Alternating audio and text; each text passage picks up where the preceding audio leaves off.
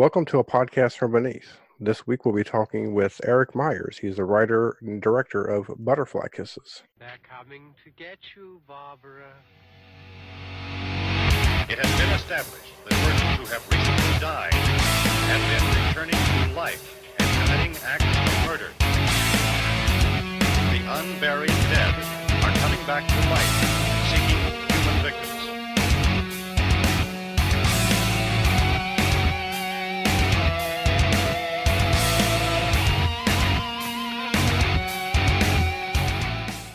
Erik, how's it going? It's going quite well as can be, being that we live in strange and interesting times. Yes. I feel like it's a sci-fi movie right Yeah. now. It's kind of going that way. Yeah. Well, speaking of movies, we're going to start with this is our first question we ask our guests. What's your favorite horror movie? The Exorcist. Oh, It's man, tough yes. because I've got three films that if you were to say, what were the ones that most influenced me, I would say The Exorcist, the original Nightmare on Elm Street, and American Werewolf in London. And like all three traumatized me as a very small child. But The Exorcist is just, that is a stone cold classic. That's a masterpiece. I've seen The Exorcist as a kid, but American Werewolf in London messed me up more than The Exorcist did. Why is that? It was the scene whenever Jack gets killed, right? Right? And he's screaming that this thing is killing me. So he was aware that he was dying. For some reason, that always stuck with me. That's the awareness that you are slowly being eaten alive by a wild animal. Seeing that as a kid on HBO at nighttime. Yeah, and it's funny because that is so effective, and yet at the same time, everybody bags on, and with good reason. So hear me out before you start laughing. Friday the 13th, Part 4. There is a death scene where the actor Erik Anderson's character is being just brutalized by Jason in the basement. He's just being murdered, and he's screaming out, "He's killing me! He's killing me!" And it's the same thing, but that scene always gets laughs. Yeah, I remember that scene too. And then another good death scene is Dawn of the Dead, 1978, whenever the character played by Tasso is getting his guts ripped open, and he's watching it the whole time, and just the way that guy's screaming just gives me chills every time. No, that is a really solid observation, and it's funny that you say that because it's so obvious that so many kills in horror films, specifically if we're talking about slashers or sort of things of that ilk, it's all about the penetration shot, the gore explosion, whatever that is, and the victim drops dead. We don't tend to see that prolonged sequence where the victim is suddenly realizing their impending doom and then living through it for however long or short that might be. So yeah, that's funny because if you asked me in American Werewolf what had scared me the most, that is not what I would have said. But now I know that the next time I watch it, I'm going to be looking at it that way. Cool. All right, so you kind of answered my next question a little bit, of course, with your influences. But what got you into filmmaking? It just the fact that films they inspired the desire to create stories from a very, very, very young age.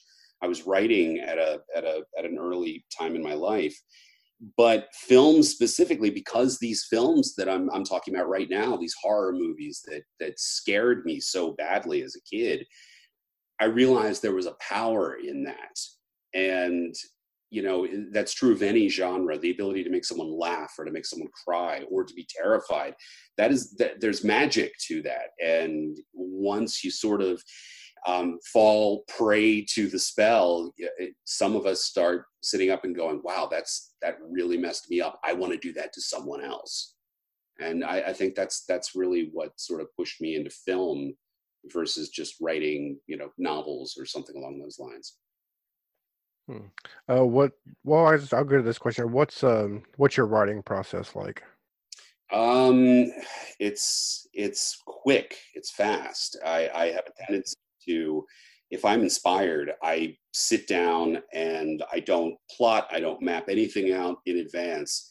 I'm very aware of 3-act structure and realizing where I need my turning points and for, you know, these big events to happen or goalposts within the story, but I never plot ahead. And I just sort of say, okay, I got, you know, 20 pages to do this, and I've got 40 pages to do that, and then I got 20 pages to do this. And I just sort of throw scenarios out there and let the characters respond to it. I feel like if I'm really enjoying myself, writing becomes, for me, the way it should be for the reader or for the viewer. I keep wanting to see what happens.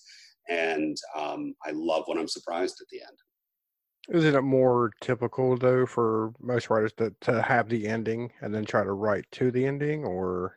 Yeah, I fall into that minority of writers who sort of flips the bird at the established rules. I mean, you're taught in any film class or in any book on the subject, and not just for film. If you're writing, you're supposed to use index cards and, you know, have these breakdowns and these scenarios for each chapter or each segment or whatever that is, and that is to you know, maintain your through line, to maintain your structure.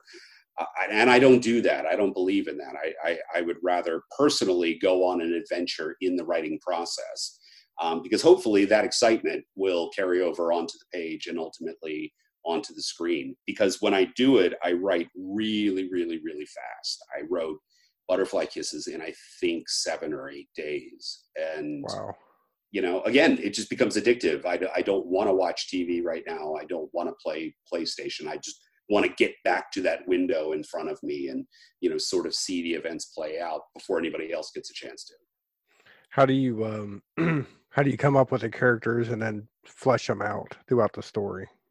I, you know, sort of start with a basic concept, and I try to come up with a group of characters that I think are probably ill fit for whatever their particular, whatever the plot is, because the more chafing there is, the more conflict there is, the more drama. In the case of Butterfly Kisses, you know, I knew I had to have a filmmaker as the protagonist, but I didn't want him to necessarily be a protagonist. I thought having a guy that you're kind of rooting for, but at the same time, you're like, this guy's kind of a D-bag. It just allows you to sort of become invested, whether you're rooting for him or you're rooting against him. So yeah, I think that the more flaws a character has, the more interesting the overall story will be. Yeah, cool. Aaron, you got any questions? No, I did want to mention that I listened to an interview you did previously, and that's right. You wrote that in 7 days. I was like, man, that's crazy. You know, I guess ideas just flow through. And I really liked how you said, because they asked you what was the, like, how did you come up with the idea of Butterfly Kisses? And you were talking about you were on a walk or something, and it just kind of, it pops in your head. And then you just kind of, that's where it came from. Just, I guess, when everything's just shut off and it's just you and you're alone with your thoughts, I guess that's the best way to do it. Or I guess that's when the best ideas come out. It does. And, you know, for some people, it's when they take showers that they have their inspiration. For some people, it's walks. And, you know, the truth is that it might take you 90 minutes or 2 hours to watch an independent film, but independent films, and I'm not talking like Fox Searchlight independent films where they own $15 million. You know, a true independent film is usually, you know, financed by a lot of favors and credit cards and blood and sweat. And it'll take several years, to finish a film, even if it only takes you, you know, a few weeks or what have you to shoot it. The entire process of trying to be a weekend warrior and an overnight savant, you know, it takes a lot of time. And then once you get finished with that, if you're doing film festivals, try to build a buzz, And then from the moment you sign a release contract, it's 6 months or 9 months before the movie actually gets out there. So by the time you're doing interviews and you're talking about it, you're sick to death of it. Like, you never want to see it again. You never want to discuss it. And so whatever you're going to do next, knowing that you're about to, jump into something like this, it's really, really got to have your attention. It's got to be something that you're willing to spend that much time on. And I can't speak for any filmmaker other than myself, but when I finish a film, I don't want to do anything like that film moving forward. I want to try something different as a storyteller, or a completely different genre. And so when I came up with Butterfly Kisses, it hit me as I was on a walk after I just spent 5 years doing my previous film, Roulette, which was this intense psychological thriller filled with all sorts of social issues and hot button topics and whatnot. And, I'm like, oh, cool, deconstruction of found footage, bam, let's do this. And it was fun to write. It was just fun to sit down and sort of, not necessarily make fun of, but maybe satirize that genre a little bit, as it was becoming so, so prevalent in terms of the types of horror films that were being released at the time. Yeah, and I know we've talked to a couple of independent directors, and something you said. I mean, these things, they, like you said, it takes time, and it drains you mentally, and it just, and there was something you said that I was like, yeah, I've heard that before, where you just want to throw in the towel, but you keep going because it's something that you really want to happen. And I admire filmmakers for that, because that takes a lot of patience, and I know it takes a hit, and relationships and all that stuff. And I commend you for that, man. I mean, just pulling through it, and then now it's out there. Well, thank you. I mean, it's tough, and it can be a very lonely journey sometimes. It sort of starts, at least in my case, being that I write my own films, it starts as sort of, a very private and lonely process of, coming up with the idea, writing the thing, rewriting it, and then starting to slowly show it around, get some opinions, then start building your team. And it's great when everybody is all there and we're all on set, and we're doing it's the Facebook famous selfie shots, hashtag set life and everything. And it's all fun. It's all cool. And, it then slowly the team starts to whittle back again to, 1 or 2 or 3. And it's just like, it's a marathon. It's an endurance test. And there are a lot of times where you either want to throw in the towel, or you trip on the towel and you fall on your face. But it ultimately, it's worth it, because, at least the way I like to look at it is, I say, whenever I watch, having completed and released 2 feature films and another one that, sort of sitting there in the wings waiting to be finished, whenever I do a feature, I feel like it's this incredible home movie of a very specific period of my life that will never be duplicated again. And so I watch the film and I just sort of remember and see what was happening that day that we did that, or, what was happening in my personal life when I wrote that scene. And it brings a lot, it brings a lot back revisiting. Well, what would you say, what was the biggest hurdle that you faced when making the Butterfly Kisses movie? It's always money. It always comes down to money, and it's not just money to be able to afford special effects or set pieces that you want to pull off, sometimes it's just a case of you can't take off work unless you're able to cover your bills. And, it costs money to get to set. It costs money to eat on set. It costs money to take care of, the people that are working for you. And it's always about money. And that's the hard thing, that you're trying to, again, shoot weekends and overnights and fit that into your life. And you're like, oh, damn, if I only had this much money. I could shoot all weekend and even just take Monday off for myself, get a little bit of sleep afterwards. But I'd like to think that art from adversity is something that happens more often than not. And, I'd sort of like to embrace limitations to a degree, because it makes me forced to be more creative. What do you like doing more, acting or directing? I don't like acting at all. Do you not? I did a number of years of theater growing up, and it wasn't because I ever wanted to be an actor myself. It was rather that I thought it was important, if I was going to be a director, to understand the process that is required to take yourself to a specific point, and especially, with my eye on, I want to do horror films, or I want to do, psychological thrillers, things that are intense to a certain degree. And, knowing what I need to do to get myself to a very emotional or fragile or vulnerable place, that, that's only going to help me direct other people. And so, directing is a lot like being a therapist, being, an actor's best friend or the character's best friend, as you're trying to either make them feel better or make them feel worse, whatever is required to get them to a certain point. And every actor is different. Every actor needs different cues, different, you come up with a secret language that just exists between you and them.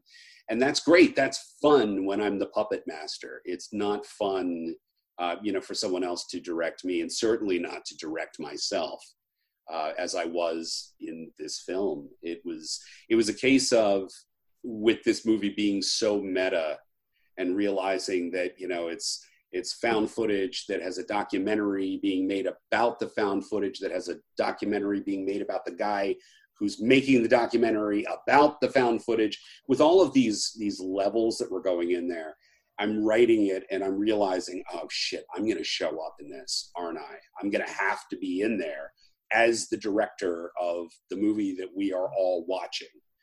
I'm going to have to show up. And I kept trying to sort of put it off as long as I could. And I was like, I don't want to be in this movie. I don't want to act. I've got a face for radio. So let's just stay behind the camera where I belong. And ultimately I realized, if I had all of these people playing themselves, and the movie is so meta like that, with so many people playing themselves, authors and disc jockeys and filmmakers and what have you, I had to be in it. And ultimately I am, and I will never do it again. I thought you'd done a good job. Well, thank you. It has less to do with talent than it has to do with, I don't know. I was worried that it might come off narcissistic. I was worried that it might come off like, I don't know, putting myself in my own film as myself. That's something that I felt in the edit had to be handled a very specific way, and because it could elicit so many types of responses. And I've read reviews, or, Amazon reviews or what have you, where, some people are like, oh, I love that the real director showed up in the film. And then there are other people who are like, oh man, that director was an asshole. And I'm like, well, yeah, that's true. I am and I was, but it's just, again, it's how is somebody taking it? How would I take it if I watched the film and the director showed up as himself? Wes Craven in New Nightmare, for example. For some people that's a really cool thing. For other people, they're like, it's kind of stupid. And speaking of the editing, I like something that you said, where I guess there's three parts to it. I guess writing, and then you said like the editing, you had to, it was something along those lines. I'm sorry, I'm trying to remember. I'm terrible. But yeah, writing the film. That's whenever you're writing a film, you write it 3 times. Yes. The third time is editing. I'm sorry, I finally got it. It's all right. I try to forget what I say the moment I say it. No, I'm trying. No, you're right. I mean, it is like that. You do kind of write the movie 3 times, and there's on the page, and then you're on set, and everything kind of changes. your preconceived notions begin to change and you begin to see other possibilities. Sometimes you throw out all the dialogue you had, and other times you're like, let's just add some inflections to this because this might set up something we could do later. And then there's the edit. And when this film was first assembled, it was just a few minutes shy of 3 hours long. And I had intended to make a commercial 90-minute release, and I ended up with this monster.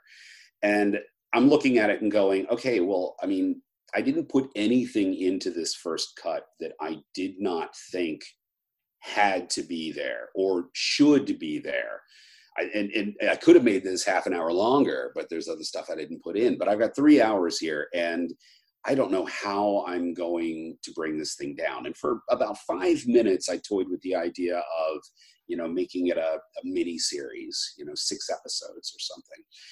And I realized, as did my producers, that if we were going to, this was a movie that was going to be sort of a buzz film, that this was the sort of thing that you go to conventions, you go to film festivals, you show it around and people start talking about it. And to do that, you need a film. You can't do that with a miniseries. You need a 90-minute commercial piece as originally intended. So, okay, cool. I get that. But now I got to take essentially half the movie away. And that was a process of, it was about a year. And part of that was the fact that I was working with my co-editor, a guy named Kenny Johnson, who was also the cinematographer for the movie. And even more importantly than that, he's a documentary filmmaker.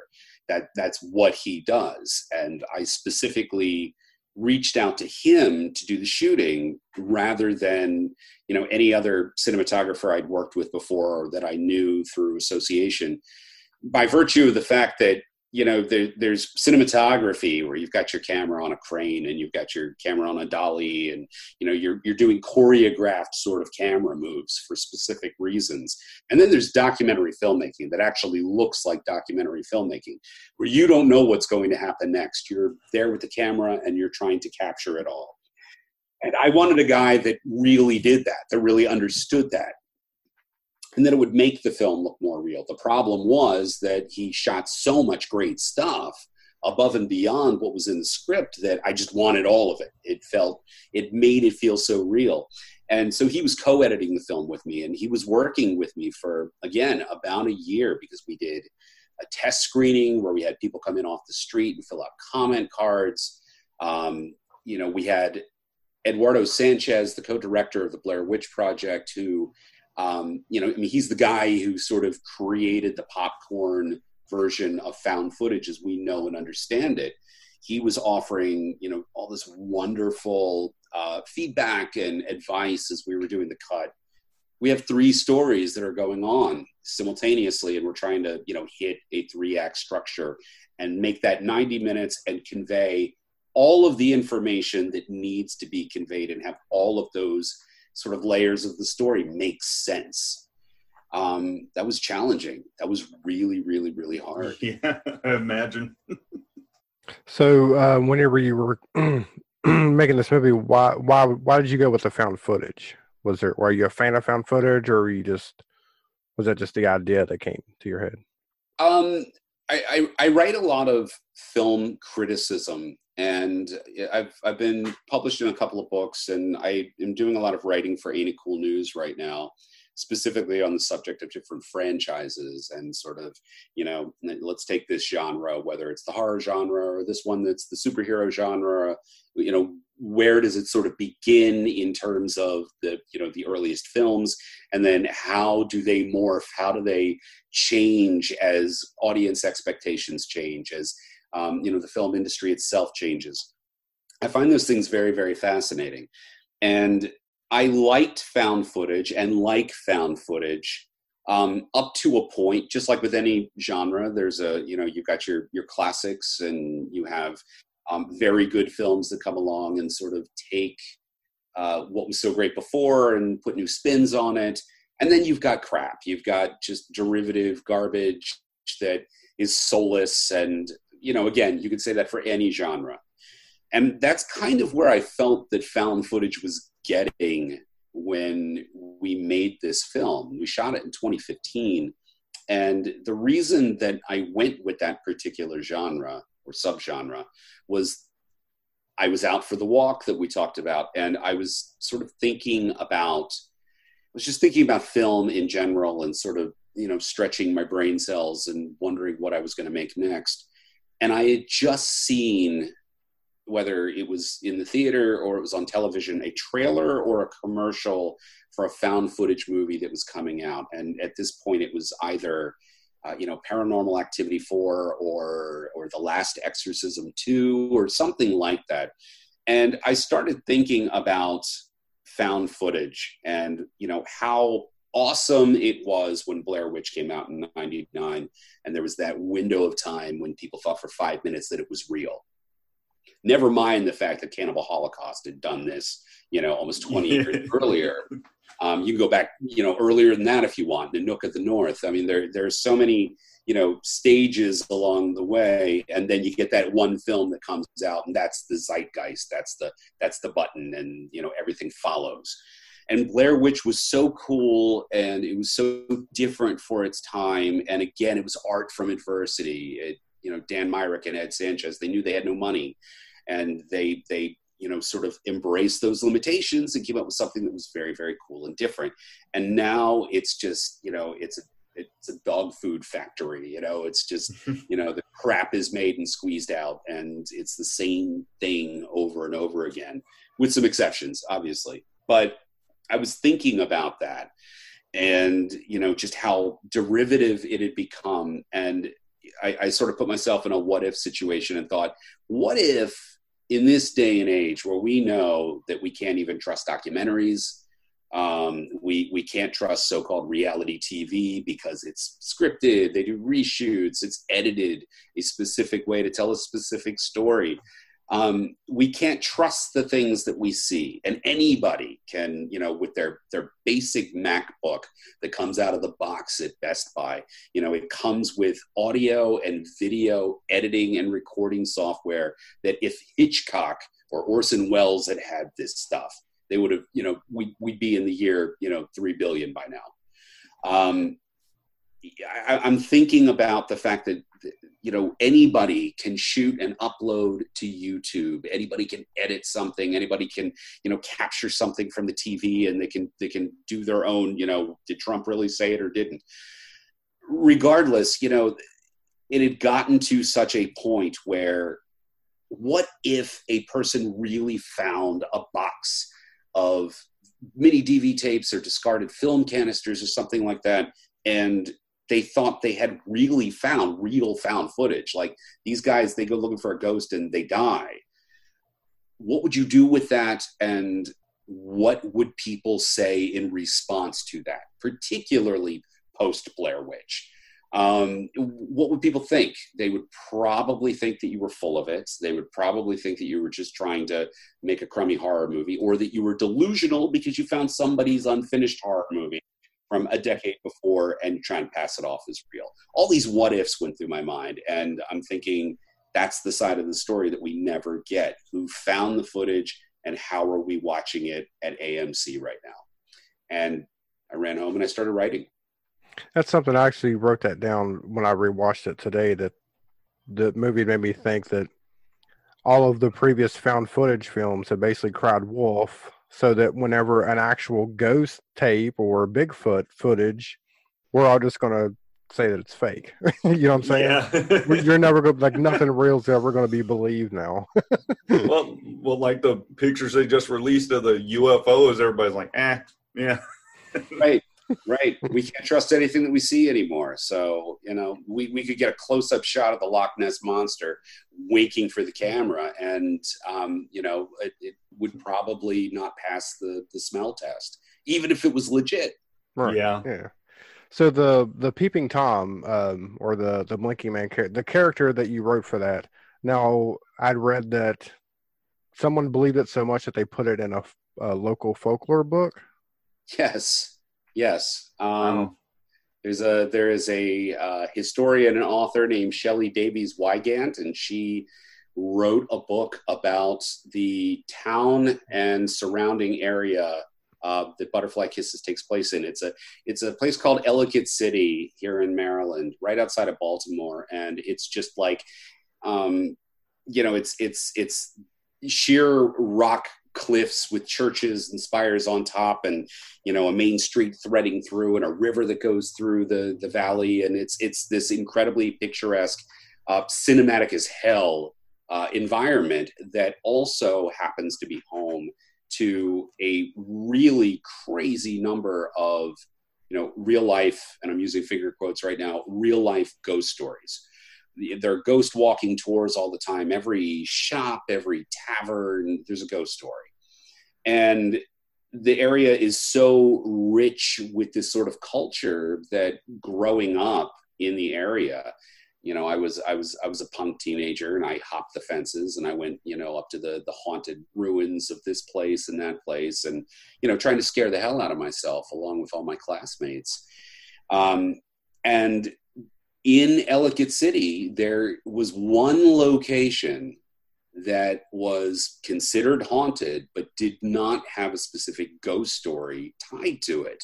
And that was Ilchester Train Tunnel, which is this tunnel going through a rock cliff, accessible only by a trestle that spans a river. And it's a really creepy place in real life, and kids really do, as is suggested in the film, they go up there at night and scare the hell out of themselves. It's just that it's a sort of place where I heard this and I saw something creepy, and but no real legend, no real story or pedigree to the place. And I thought it would be really fun in this movie that is posing as a documentary about found footage, and in which I am casting real people and real authorities on folklore or ghost hunting or whatever, casting real people as themselves to create that verisimilitude that what you're seeing is real. To take a real place with a real history and give it the ghost story it doesn't have. I thought that'd be fun, and that maybe, some teenagers might see this film and think it was a real documentary, or at the very least, a fake documentary about a real ghost story, and, perpetuate that myth. And the crazy thing was that during production, long before we told anybody what the film was about, or there was a trailer, or it screened anywhere for anybody, I had been utilizing social media and using, the local Ellicott City Tourism Board website and message boards in various forums about the Amityville Horror and all sorts of things, planting these sort of fake accounts about haunted Ilchester Tunnel, about the Blink Man or Peeping Tom, or whatever story, whatever name was ascribed to this character when you heard it based on your generation. And I wrote a couple of fake news articles for local publications under pseudonyms about this history, about this ghost story. And the week the film is coming out, I just happened to discover that a book was being published during the exact same week by this author, Shelley Davies Wygant, about haunted Ellicott City. And the Blink Man was in there. He had a whole chapter. Wow. And it blew my mind. I thought it was crazy. But by that same token, I'd also seen that it was getting, this entity I'd created was getting its own entries on Creepypasta, and that there were Reddit threads, and there was a YouTube paranormal show that did an episode on it. And it was crazy, again, before anybody even seen the film. And to me, that's a lot of fun. Oh yeah, that's awesome. I'd be proud of something like that. I did notice something when I viewed it again today. I noticed that Gavin had a tattoo of the sonic screwdriver, and of course, probably my favorite new Doctor Who episodes would be Blink. So, was there any influence of that?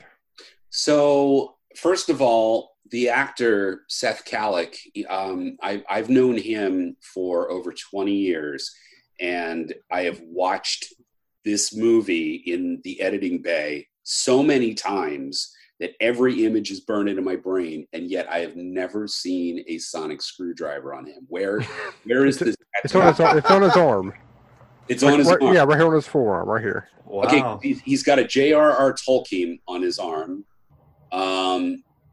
He's got a Spider-Man on his other arm.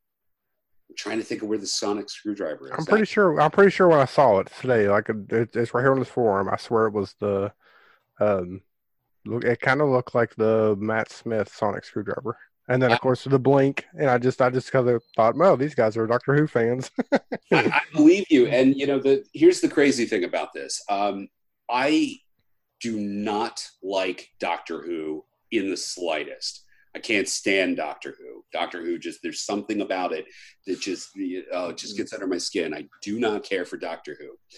But I'm also like the world's biggest Babylon 5 fan. So, Right. take me for who I am. At any rate, I had never seen more than a handful of, Tom Baker era Doctor Who. I'd not seen anything since.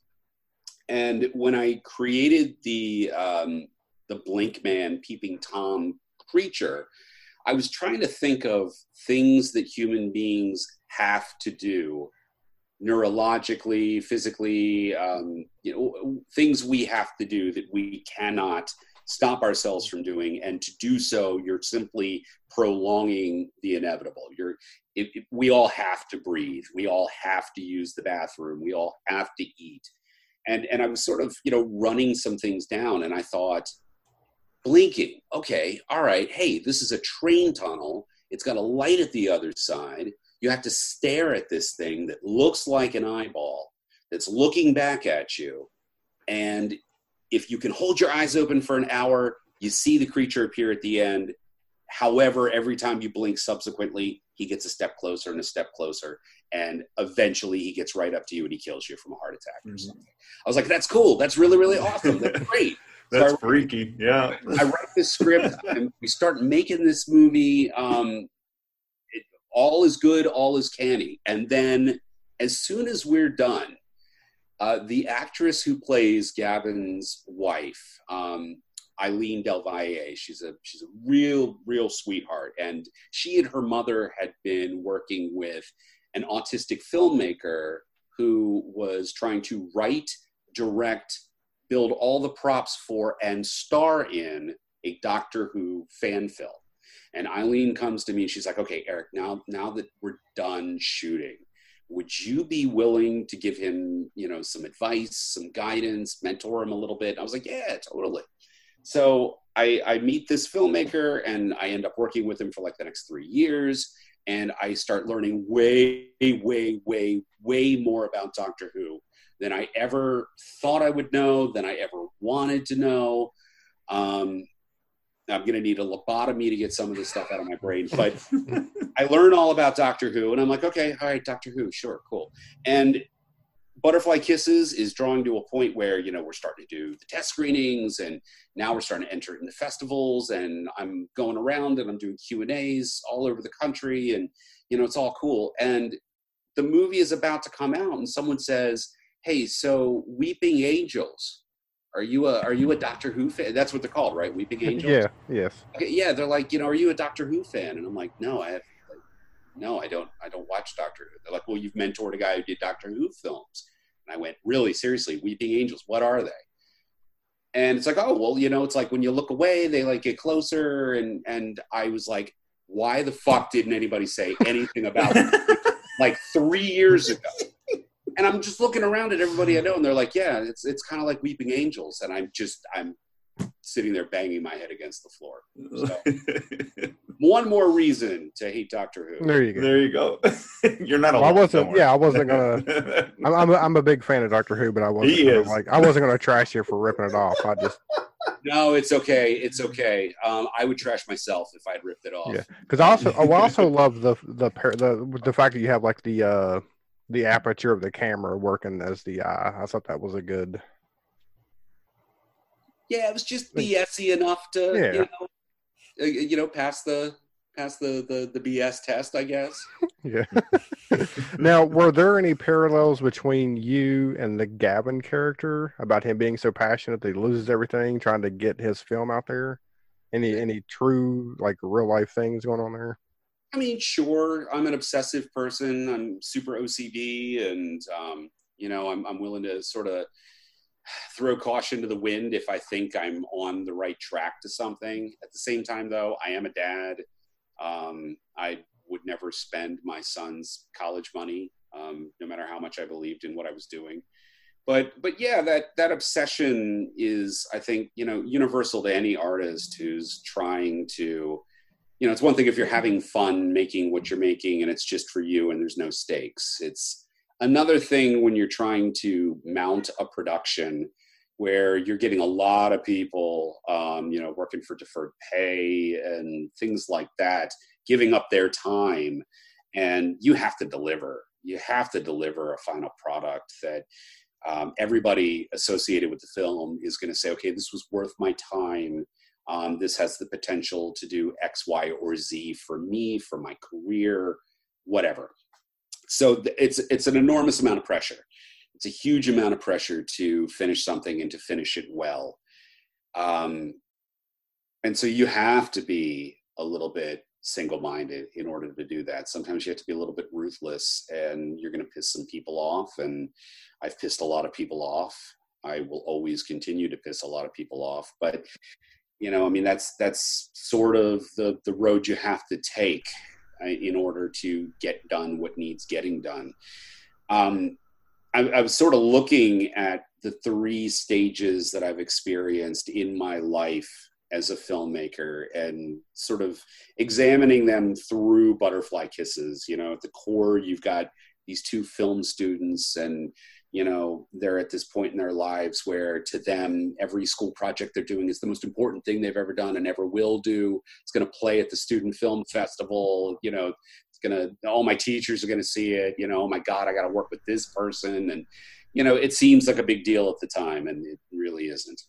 And then there was sort of the next level, which was Gavin's level, where he was a guy who was approaching 40, and, it just never happened for him. And he thought, I'm going to sort of translate my skills into being a wedding videographer or whatever, sort of things that filmmakers who graduate and try to continue on do to pay the bills.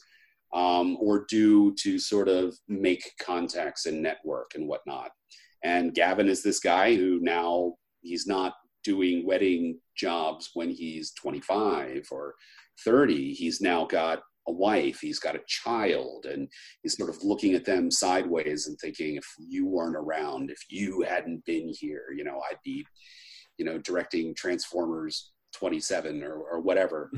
And then you got the final level, which was me, and where I really was, which was, okay, I've made a feature, it's been released, it's gotten some good notices, some doors have opened. What I do next is the most important film I will ever make.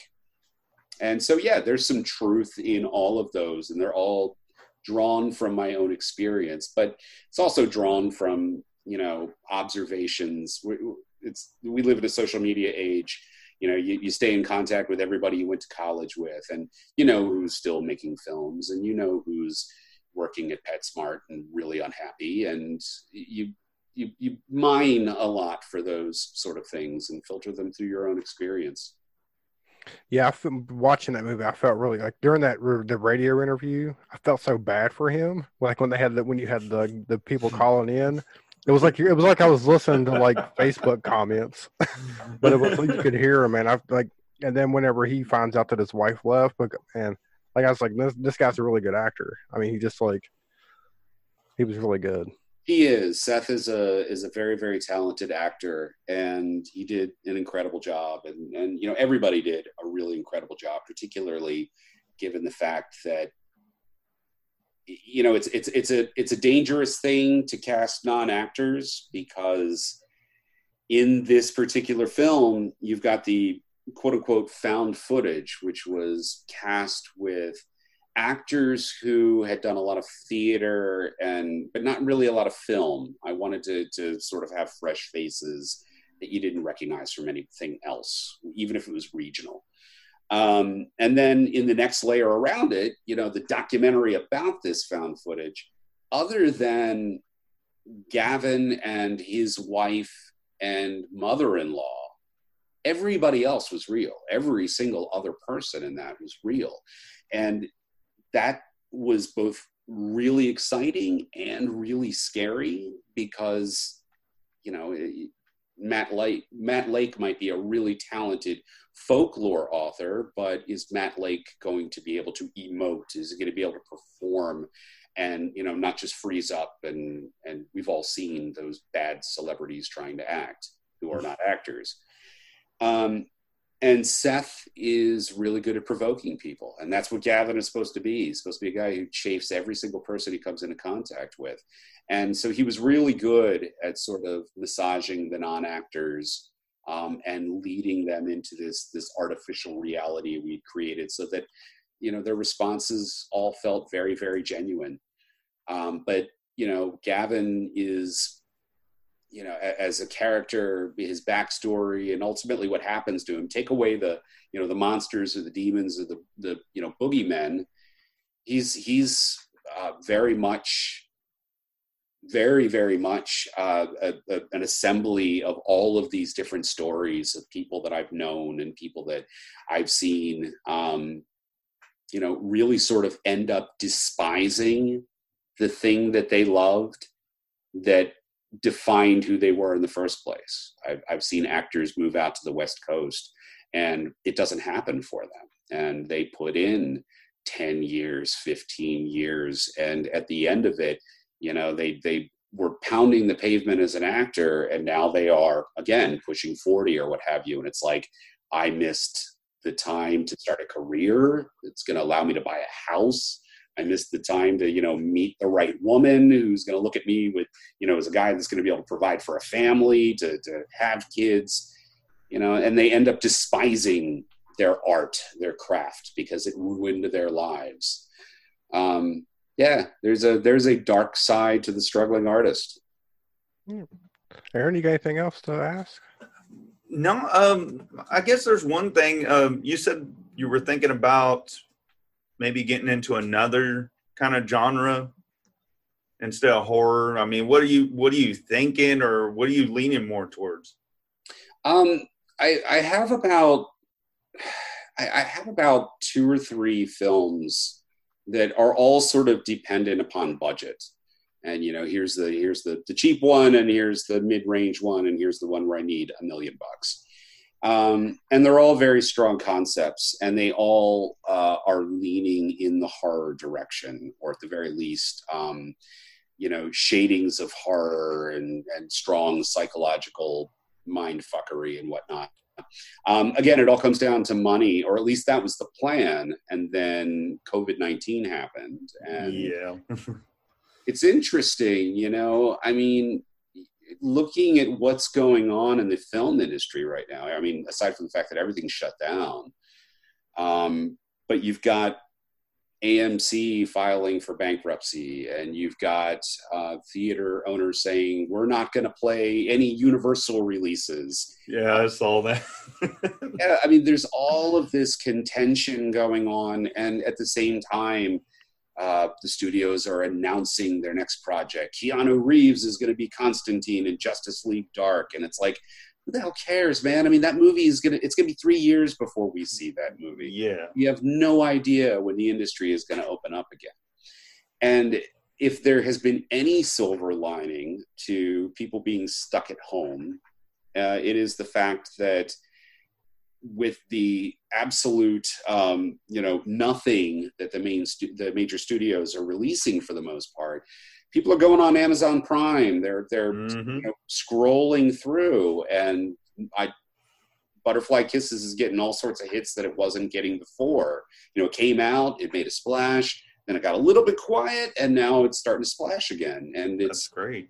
It's a good thing to see, and maybe independent filmmakers who don't need $300 million to make a film are going to be the cockroaches that survive. And perhaps maybe we'll see the 70s happen again, where the studio system kind of toppled, and you had the Scorseses and Spielbergs and the Friedkins and Coppolas and De Palmas, and they all came in and started making, independent films for Hollywood budgets.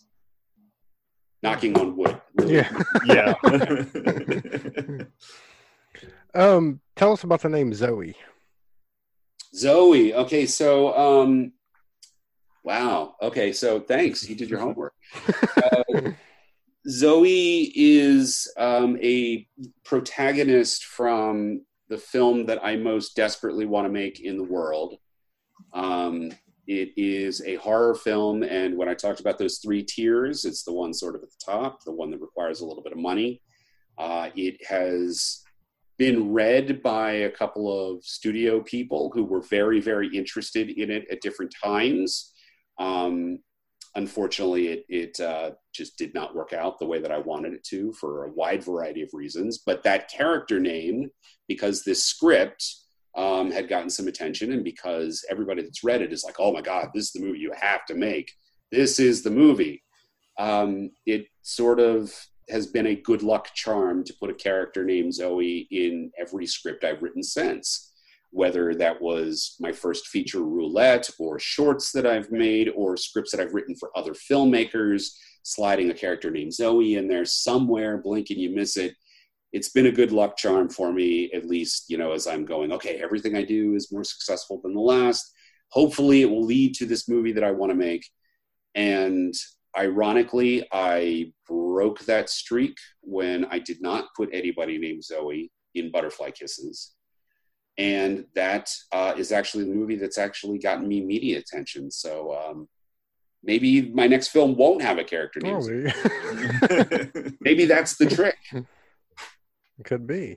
Well, I just want to say I really enjoyed this. I'm like, The Blair Witch is like one of my favorite films. So I'm like a fan of like found footage, but I'm not a fan of all found footage.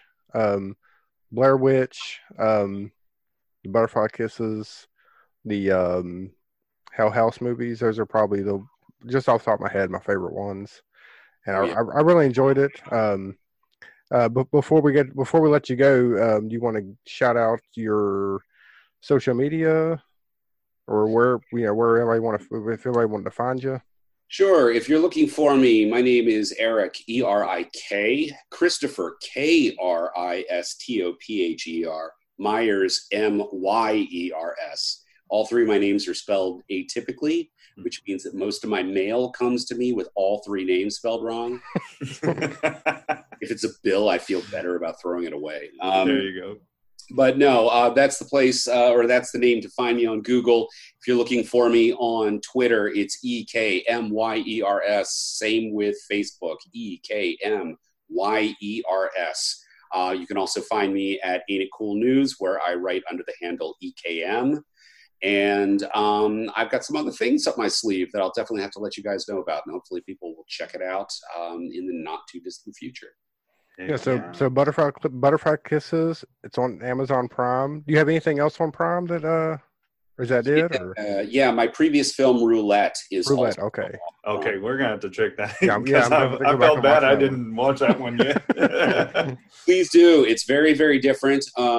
It's not a horror film per se. However, it starts to have some incidents that occur that definitely you're going to sit there and go, okay, this person loves horror movies.